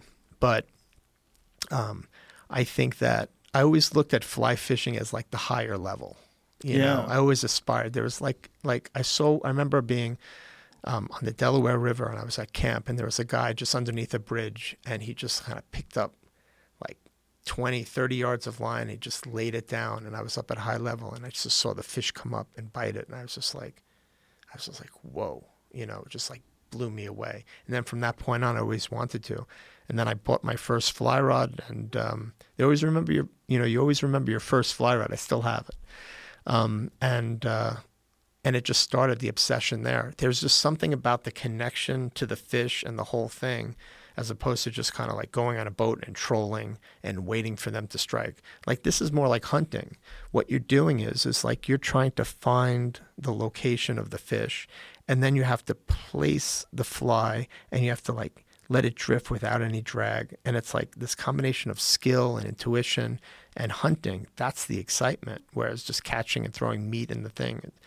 Okay, I mean, I've done it and I still do it. I like being on the water, but fly fishing is just like this higher level thing. Do you do any kind of fishing with lures other than fly fishing? Do you ever like? Not really. And I can't even like, there's so much social pressure, you know, amongst my group anyway, because they get on me because most of the guys are dry fly. Like Jimmy is like dry fly only. Like even if like no we should fish, explain dry flies or flies that float on the surface. Float on the surface. It's like the epitome of like delicate presentation. And then underneath, you know, you can basically you follow like the life cycle of an insect.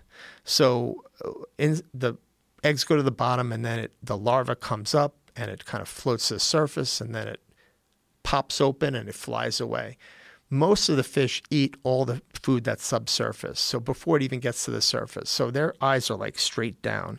When the conditions are right, the trout are looking up because the hatch happens. So that's when all the bugs are coming up. And the take is you see the fish, and it's more dramatic. Jimmy is like straight up like dry fly fisherman. Like even if like, and it all comes from like one of our mentors, and this is Huey Lewis. Like he's part of Huey Lewis in the news. Yes, he's one of like he is like one of like he's one of our group. Hip to be square. Yep, Huey Lewis. 100%. He lives in Montana, and he is like we talk about every year fishing on the Bitterroot for the swallow hatch, which is a certain kind of almost like a salmon fly. It's very large, and when these things come up and hatch, like fish are huge, and they're hitting and jumping out of the water. It's very dramatic. So wow. Yeah. And does everybody catch and release, or do you ever run into people that catch them and cook them? Not in our group. It's very looked down upon. Huge. You would never. I mean, even me, like they tease me because if they're not biting on the flies, like I'll drop a bead head, which is like underneath the fly, and so it's like kind of like they call it like bobber fishing. You're cheating. So it's like they call it down and dirty as opposed to, you know, on the surface. That's so silly. Yeah. Isn't it crazy? Sometimes I just want to see a fish at the end. But listen, there's bow hunters. You know, I bow hunt, and there's bow hunters that also rifle hunt, and then there's bow hunters that look at rifle hunters like it's like legalized poaching. Yep. Like, what are you doing? Yep. You're using a rifle on an thing. animal. Same thing. But then there's other people that have a really good ethical argument for that. Like, hey, if I am at 200 yards and I see an elk or a deer and I squeeze that trigger, that is a dead animal 100% of the time. It's a huge responsibility. Not 100%. It's not even 100%, but it's very high 90s. Yeah. That's a huge responsibility for the animal. I mean, you know, you want the animal just to, you know, not suffer. Well, it's also, there's something about the difficulty factor of bow hunting. It's very effective when the arrow hits the animal. The animals die like they could die as quick, if not quicker, than a rifle with a well-placed arrow because they bleed so quickly. It goes through the vitals and they're done in seconds. But it's harder to do, and it requires an immense amount of discipline and dedication. And I'm sure fly fishing requires some, but with bow hunting, you literally have to practice every day. Yeah. I mean, you think you saw in the back, I have a archery range in the garage back there where you see there's a 45-yard range, and I shoot arrows every day. I love it. I have a bow too. Like I've never gone hunting. PSC. I have a PSC. Yeah, it's beautiful. Yeah. It's a great bow. I went down with my friend Glenn Jonas. He like took me down. He's like hunter. He's like, this is what you get, and I got it.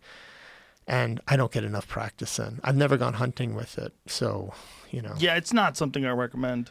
When I have wanted friends, to though. I mean, I have friends that want to do it. They're like, I want to go bow hunting with you. I'm like, no, you don't. Yeah. If you did, you'd be out there practicing every day. Like it's a thing that once you realize what's at stake, how difficult it is to do, how much respect you have to have for the art of archery, and how much effort has to be put into the discipline. Most people don't want to do that. Yeah. I mean, if you really want to hunt your own meat, and this is one of the things that's come up during this pandemic, because people are really scared about the food supply, and they're scared about not having food in their home that they can rely upon. And also, before that, there was this whole thing about gathering organic meat. Like, people were worried about the source of the meat. They were worried about animals that weren't treated correctly and factory farming and all the different things that people should be concerned about. And the ultimate solution to that is get an animal that's in the wild. Yeah. That this animal's been living the way they've been living for hundreds of thousands of years, and you stealthily make your way through their world, get yourself into a position, and then through hard work and dedication and understanding, and take an animal ethically. Yep. I'm with you on that. Yeah. I think it's great. I mean, and also I love that the responsibility you take for it. It's like, some people don't understand hunting. They think it's just a bunch of yahoos going out there, and some maybe are. But, the people that I know that take it seriously, take a huge responsibility with it. And the people that I know that do it, that take a huge responsibility, they're some of the best people I've ever met in my life, and the most dedicated. And the kind of hunting that I do, which is Western mountain elk hunting, requires physical fitness. It requires incredible stamina, because you're gaining and losing thousands of feet of elevation in a day. You might trek 15, 20 miles every day. I mean, you have to be fit and you have to be ready, and then you have to be able to keep your nerves and the moment of truth. Final moment, it's like... Yeah, you could hunt for 10 days for one moment. So you're hunting for 10 days for 15 seconds. It's profound. Like the build up, it's amazing. Yeah, you got to keep your shit together. My God. It's hard, and there's no catch and release. Yep. No catch and release in bow hunting. Yep. But when I sit down and I feed my family, the code is the same. The code, though, if you really look at it, if you just focus on the catch and release or whatever, but there's a code to it. I mean, you get it. I believe in that. Yeah, the code, the difference between bow hunting and regular hunting versus regular fishing and fly fishing. But even just regular hunting, and bow hunting, I'm just saying you're hunting with guys that have an ethical responsibility, understand the environment, you know, and follow the rules. And I think that, that's amazing. Well, there's also the thing to consider is there's millions, in fact, billions of dollars every year that go into wildlife habitat, go into preservation. All the different people that work as game wardens are all paid by this. And this is all money that's taken from hunting licenses. The Pickman-Robertson Act, they take a certain percentage of, I think it's 10% of all the proceeds from ammunition sales, licenses, equipment. All that stuff goes to preservation, and it actually is the number one. The number one source for economics in terms of financial. The amount of resources that go to managing these areas and keeping these animals healthy and monitoring them and monitoring their populations, and even reintroducing different animals like Rocky Mountain sheep and all these different animals elk that get introduced into all these different places. All that money comes from hunting.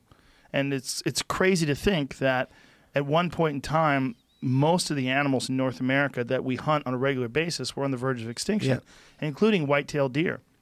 which is crazy to think if you live in a place that has white-tailed deer, because there's so many of them. It's insane. But there's more white-tailed deer today than there were when Columbus landed. It's really, really weird. Yeah. And this is an incredible system, the wildlife management system that's in place in North America, including the management of public lands and the access to public lands, is a truly special place.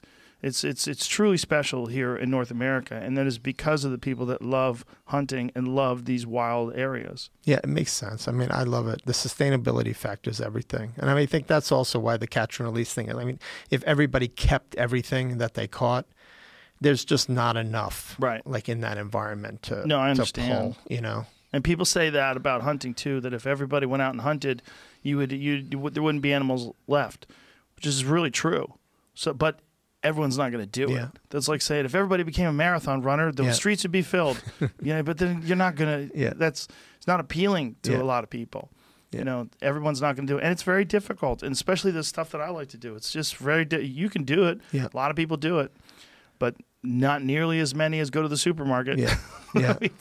When you get your meat, do you have a specific rancher that you use? Or it's a great question, and it's. Everything is a process, and it's part of the process. So just kind of like aging the meat and then putting it on the plate. But there's a whole backstory to this. I've developed a relationship. One of my closest friends and my mentor in beef is this guy by the name of John Tarpoff. And, he picks out the cattle and then it goes through the system and, they audit the system. And I knew him before he came on board with Nyman Ranch. So, I knew him when he had his own slaughterhouse in Granite City, Illinois, and I met him through Master Purveyors, and then he became, I guess, the VP of beef in Nyman Ranch, and so I invest most of my focus with him, and he's taught me. So he's picking out a lot of my cattle, and it's done through family farms, all antibiotic free, steroid free, raised ethically. Animals die with dignity. They're not like cattle prodded and pushed along. I mean, how do they die? Well, most of them, all of them. It's basically like a pin. It's like a bolt. It's like a stun bolt. And then like No Country for Old Men. That thing. Exactly. Yeah. That's exactly how it's done. But it's done in a certain system. Temple Grandin transformed the entire system of abattoirs in this country. Do you know about Temple Grandin? No. Such an interesting woman, autistic, but she actually is like the cattle whisperer. And she can go into the environment and she can see just like a shadow of light going onto the floor. And all of a sudden, the cattle will see it and they'll stop, and it builds all the stress. And as a result, the stress creates, fear and worry in the animal. Why are they afraid of light?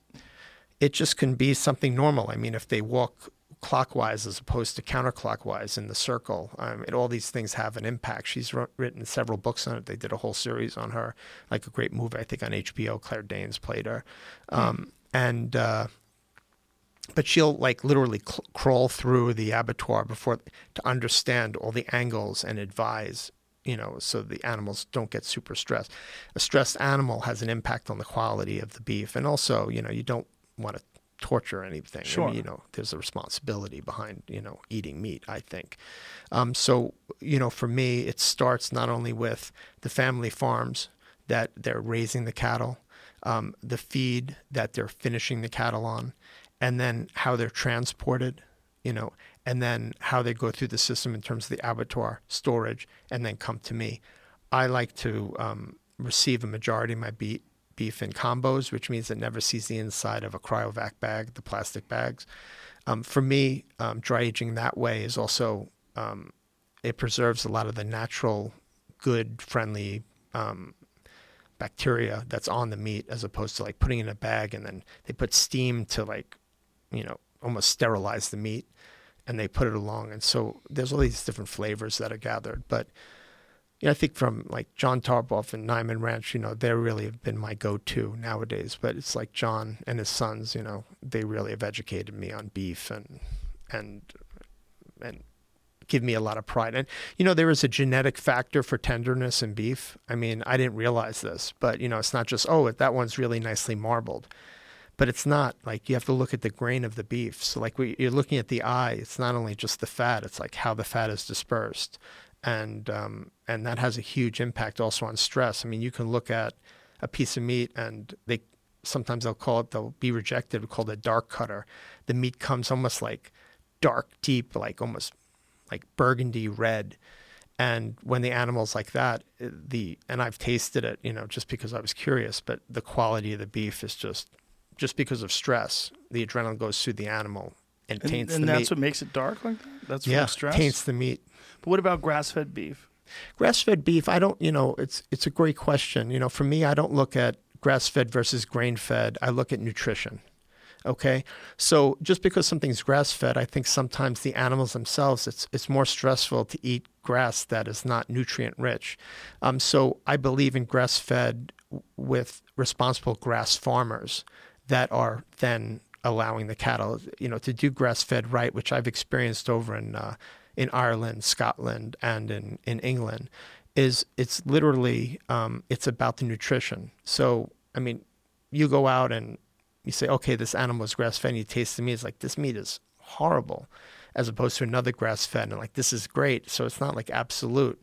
So for me, it's really more about the nutrition, like how healthy can you maintain the animal. I'm not talking about like force feeding the animal, but I think the right characteristics of beef that you and I love really come from grain-finished beef as a mainstay. But you can find some grass-fed that's competitive with that, but it's hard to find. The argument about grass-fed beef is primarily a taste, if you prefer it, and I do a lot of times, but also health, that it's healthier for you. The essential fatty acids of a grass-fed cow are different. That's true. But again, you know, it depends on how you look at steak. You know, look, if you're an everyday beef eater, you know, I think that conversation is completely valid. But if you're someone who looks at, you know, steak as an extravagance or something that is, you know, almost a celebration to enjoy, grain finished beef it's like butter. I mean, there's the taste itself, it's deep, it's rich. Remember we were talking earlier about like Wagyu cattle, or, you know, everything has its place. Mm-hmm. But, you know, for that steakhouse experience, I would never want a grass-fed steak. For like that broiler steak, which is cooked on like that, for me, it's like a real treat. It's a real treat. It's something like you can't get. Like, I like Black Angus or Angus Hereford Cross. That's the cattle that for me brings Americana on the plate. Yeah, Bourdain felt the same way. He was not interested in grass-fed beef in the same way I am. Yeah, but there's different levels of grass-fed. Yeah. I mean, I've had grass-fed, and again, it could rival any grain-fed. Like over in Scotland and Ireland, I mean, you look at their grass; it's so nutrient-rich. Mm-hmm.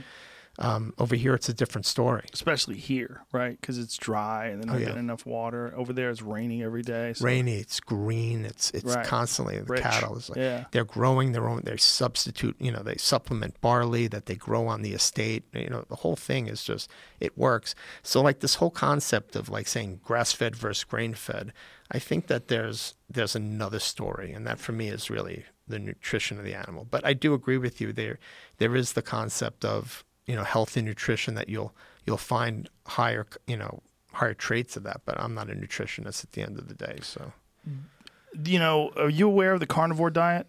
I am. Yeah. Have you ever messed around with that? Yeah. Somewhat. How often do you eat meat yourself? Well, I taste it every day. But to sit down and have a steak, it's a rarity. But I eat a lot of red meat. Like I eat quite often. But you don't sit down and have a steak very often. I can't do it. Why? Because I taste it all the time. So like to sit there and eat a whole steak, I mean, I might eat a half a steak. You know, it's just, I have that flavor. It's like it's a whole. For a whole month I did it. For the month of January, they call it World Carnivore Month. I eat mostly ribeyes and elk steak and eggs. What did it do to your mind? I think I got more aggressive. Uh-huh. and I'm kind of joking about that. Maybe it gave me more energy. I don't know. It's different.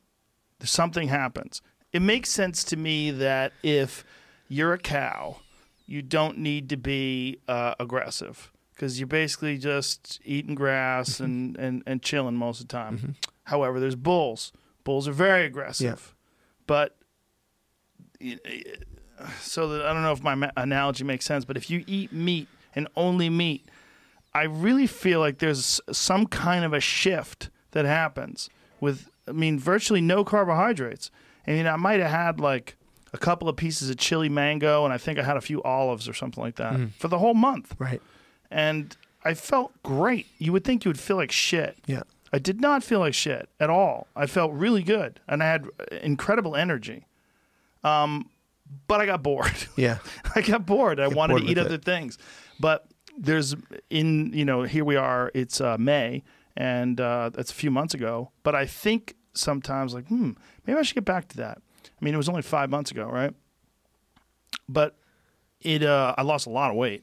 I got down to, and that's the other thing too. I wonder like whether or not how lean I would get, or whether or not that would level off. But I wound up losing 12 pounds or somewhere in that range. Yeah. Was it a lot water weight though? No, I'm imagine so. Yeah. Because in general, because you're depleting your glycogen stores, So at the end of the day, you're just like, you know, thirsty for that in your cells, But it didn't really fuck with my workouts. Huh. I worried about that it was going to mess with my workouts, but I had good energy. But again, I only did it for a month. I've had friends. My friend Trevor did it for, I think he said he did it for 6 months, but after a while he felt like he was dropping off. But then I know people that have been doing it for years, and they feel great. I lean towards that. I can't do it like as a strict, regiment, but have you ever tried to do it as a strict regiment? When you say you can't do it as a strict regiment? I have, I have, but not when I have the restaurant in operation because, I'm sitting there and, I'm tasting everything, I'm making sure everything's right, and it includes like a pasta or something. It could just be like a bite and just messes with you. Oh, yeah. The greatest thing in the world to me is intermittent fasting. For me, it's like, not eat, from that period of time and, start eating at like 4:00 in the afternoon. And that for me has always been like a godsend. That works. Yeah, that makes a big impact. And especially for people that are struggling with their weight, it's so easy to just shove things in your face. Yeah. It's so easy just to continue to eat when you're really not even hungry anymore. You're bored. Like for me, the struggle is late at night. When I come home late at night, especially when I was coming home from the Comedy Store, I just want to fucking eat. I'd want to eat chips or I want to eat some bullshit. Yep. It's always bullshit when you're tired, too. It's always the worst food.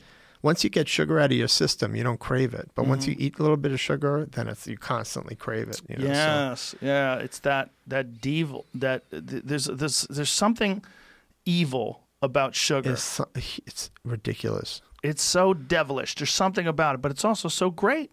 It is. Like, how can those two things coexist? It's crazy. Because like an amazing, like just ice cream with fudge and some whipped cream is so good sometimes. Yeah. But then the feeling that I have afterwards, like, you fucking dummy. Yeah, why did you do this to yourself? 100%. But there's like a feeling like when you take a spoon of that fudge and ice cream, you put it in, like, so good. It's like it goes through your whole body. I know your body's so happy for that brief period of time, but then it's just a trick because then you feel like you got poisoned. 100%. I remember one time I was eating real strict, and then I decided to go off the reservation for a day, and I had a cheeseburger with fries and a giant shake, a big chocolate shake, and my fucking head hurt. Really? I had to lay on the couch, and my kids were asking me questions like I couldn't even answer. I was like, "What are you at? I don't know. What? Who am I? Where am I?" Yeah. It was like my head was in a vice. It felt like I got drugged. Yeah. I was just like, oh, I had nothing. Because your body's also super sensitive. Yeah. Because I wasn't eating like that. Yeah. Yeah, that's the dance between delicious and nutritious. Like, what is that? How do you manage that dance? How do you navigate that dance? I'm pretty disciplined. Like, I'll get into, up into this, like for the past, I was super into working out, daily.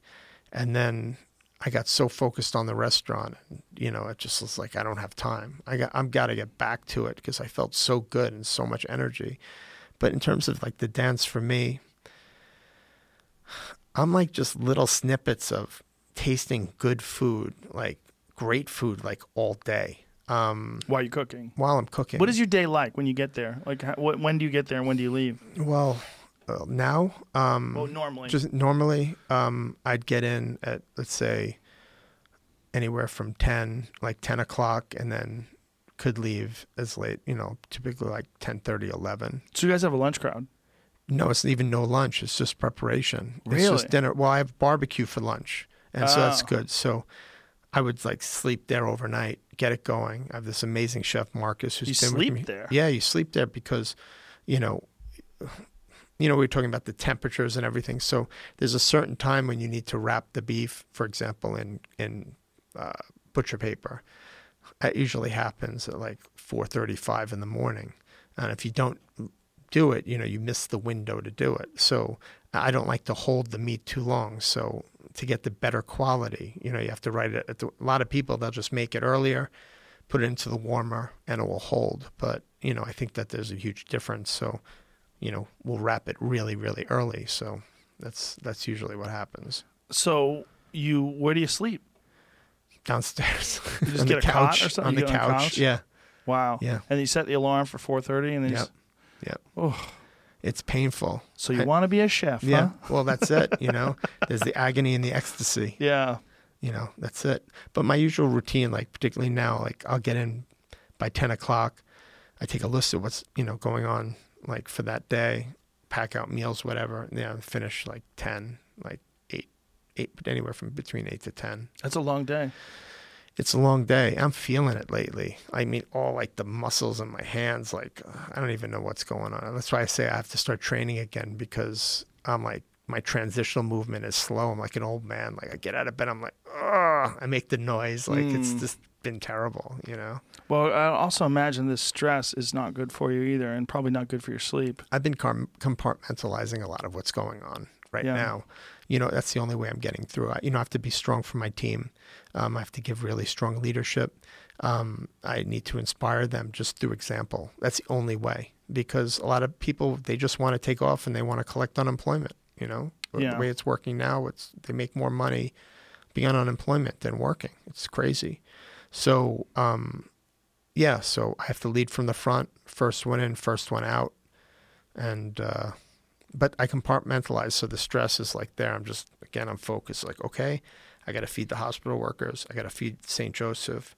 And how could I come up with something that the neighborhood wants, like to indulge on, whether it's meatloaf and peas, and mashed potatoes, or it's fried chicken, or it's, you know, chicken with grains, lemon and honey, you know, something like that. So. Well, I can only hope that this is over soon enough and that things will bounce back. No, me too. But you got an amazing restaurant. It's Thank really you. great. I love eating there, and I can't wait to come back there again. Yeah. And I really hope that that it's a short amount of time. I mean, I don't know when and how. I don't know how it's gonna. We're tough. Restaurant people are tough. You have to be. Just the fucking hours that you put in, man. Do the best that we can. That's all you can do, you know. Well, thanks, brother. Thanks for being here. Thanks so much for having me. You. Appreciate it. And hopefully next time I see you is be at your restaurant. Yes. All right. Okay. Thank you. Thank Bye, you. everybody. Okay. Bye. Bless you. Did it. Thank you. My pleasure, brother.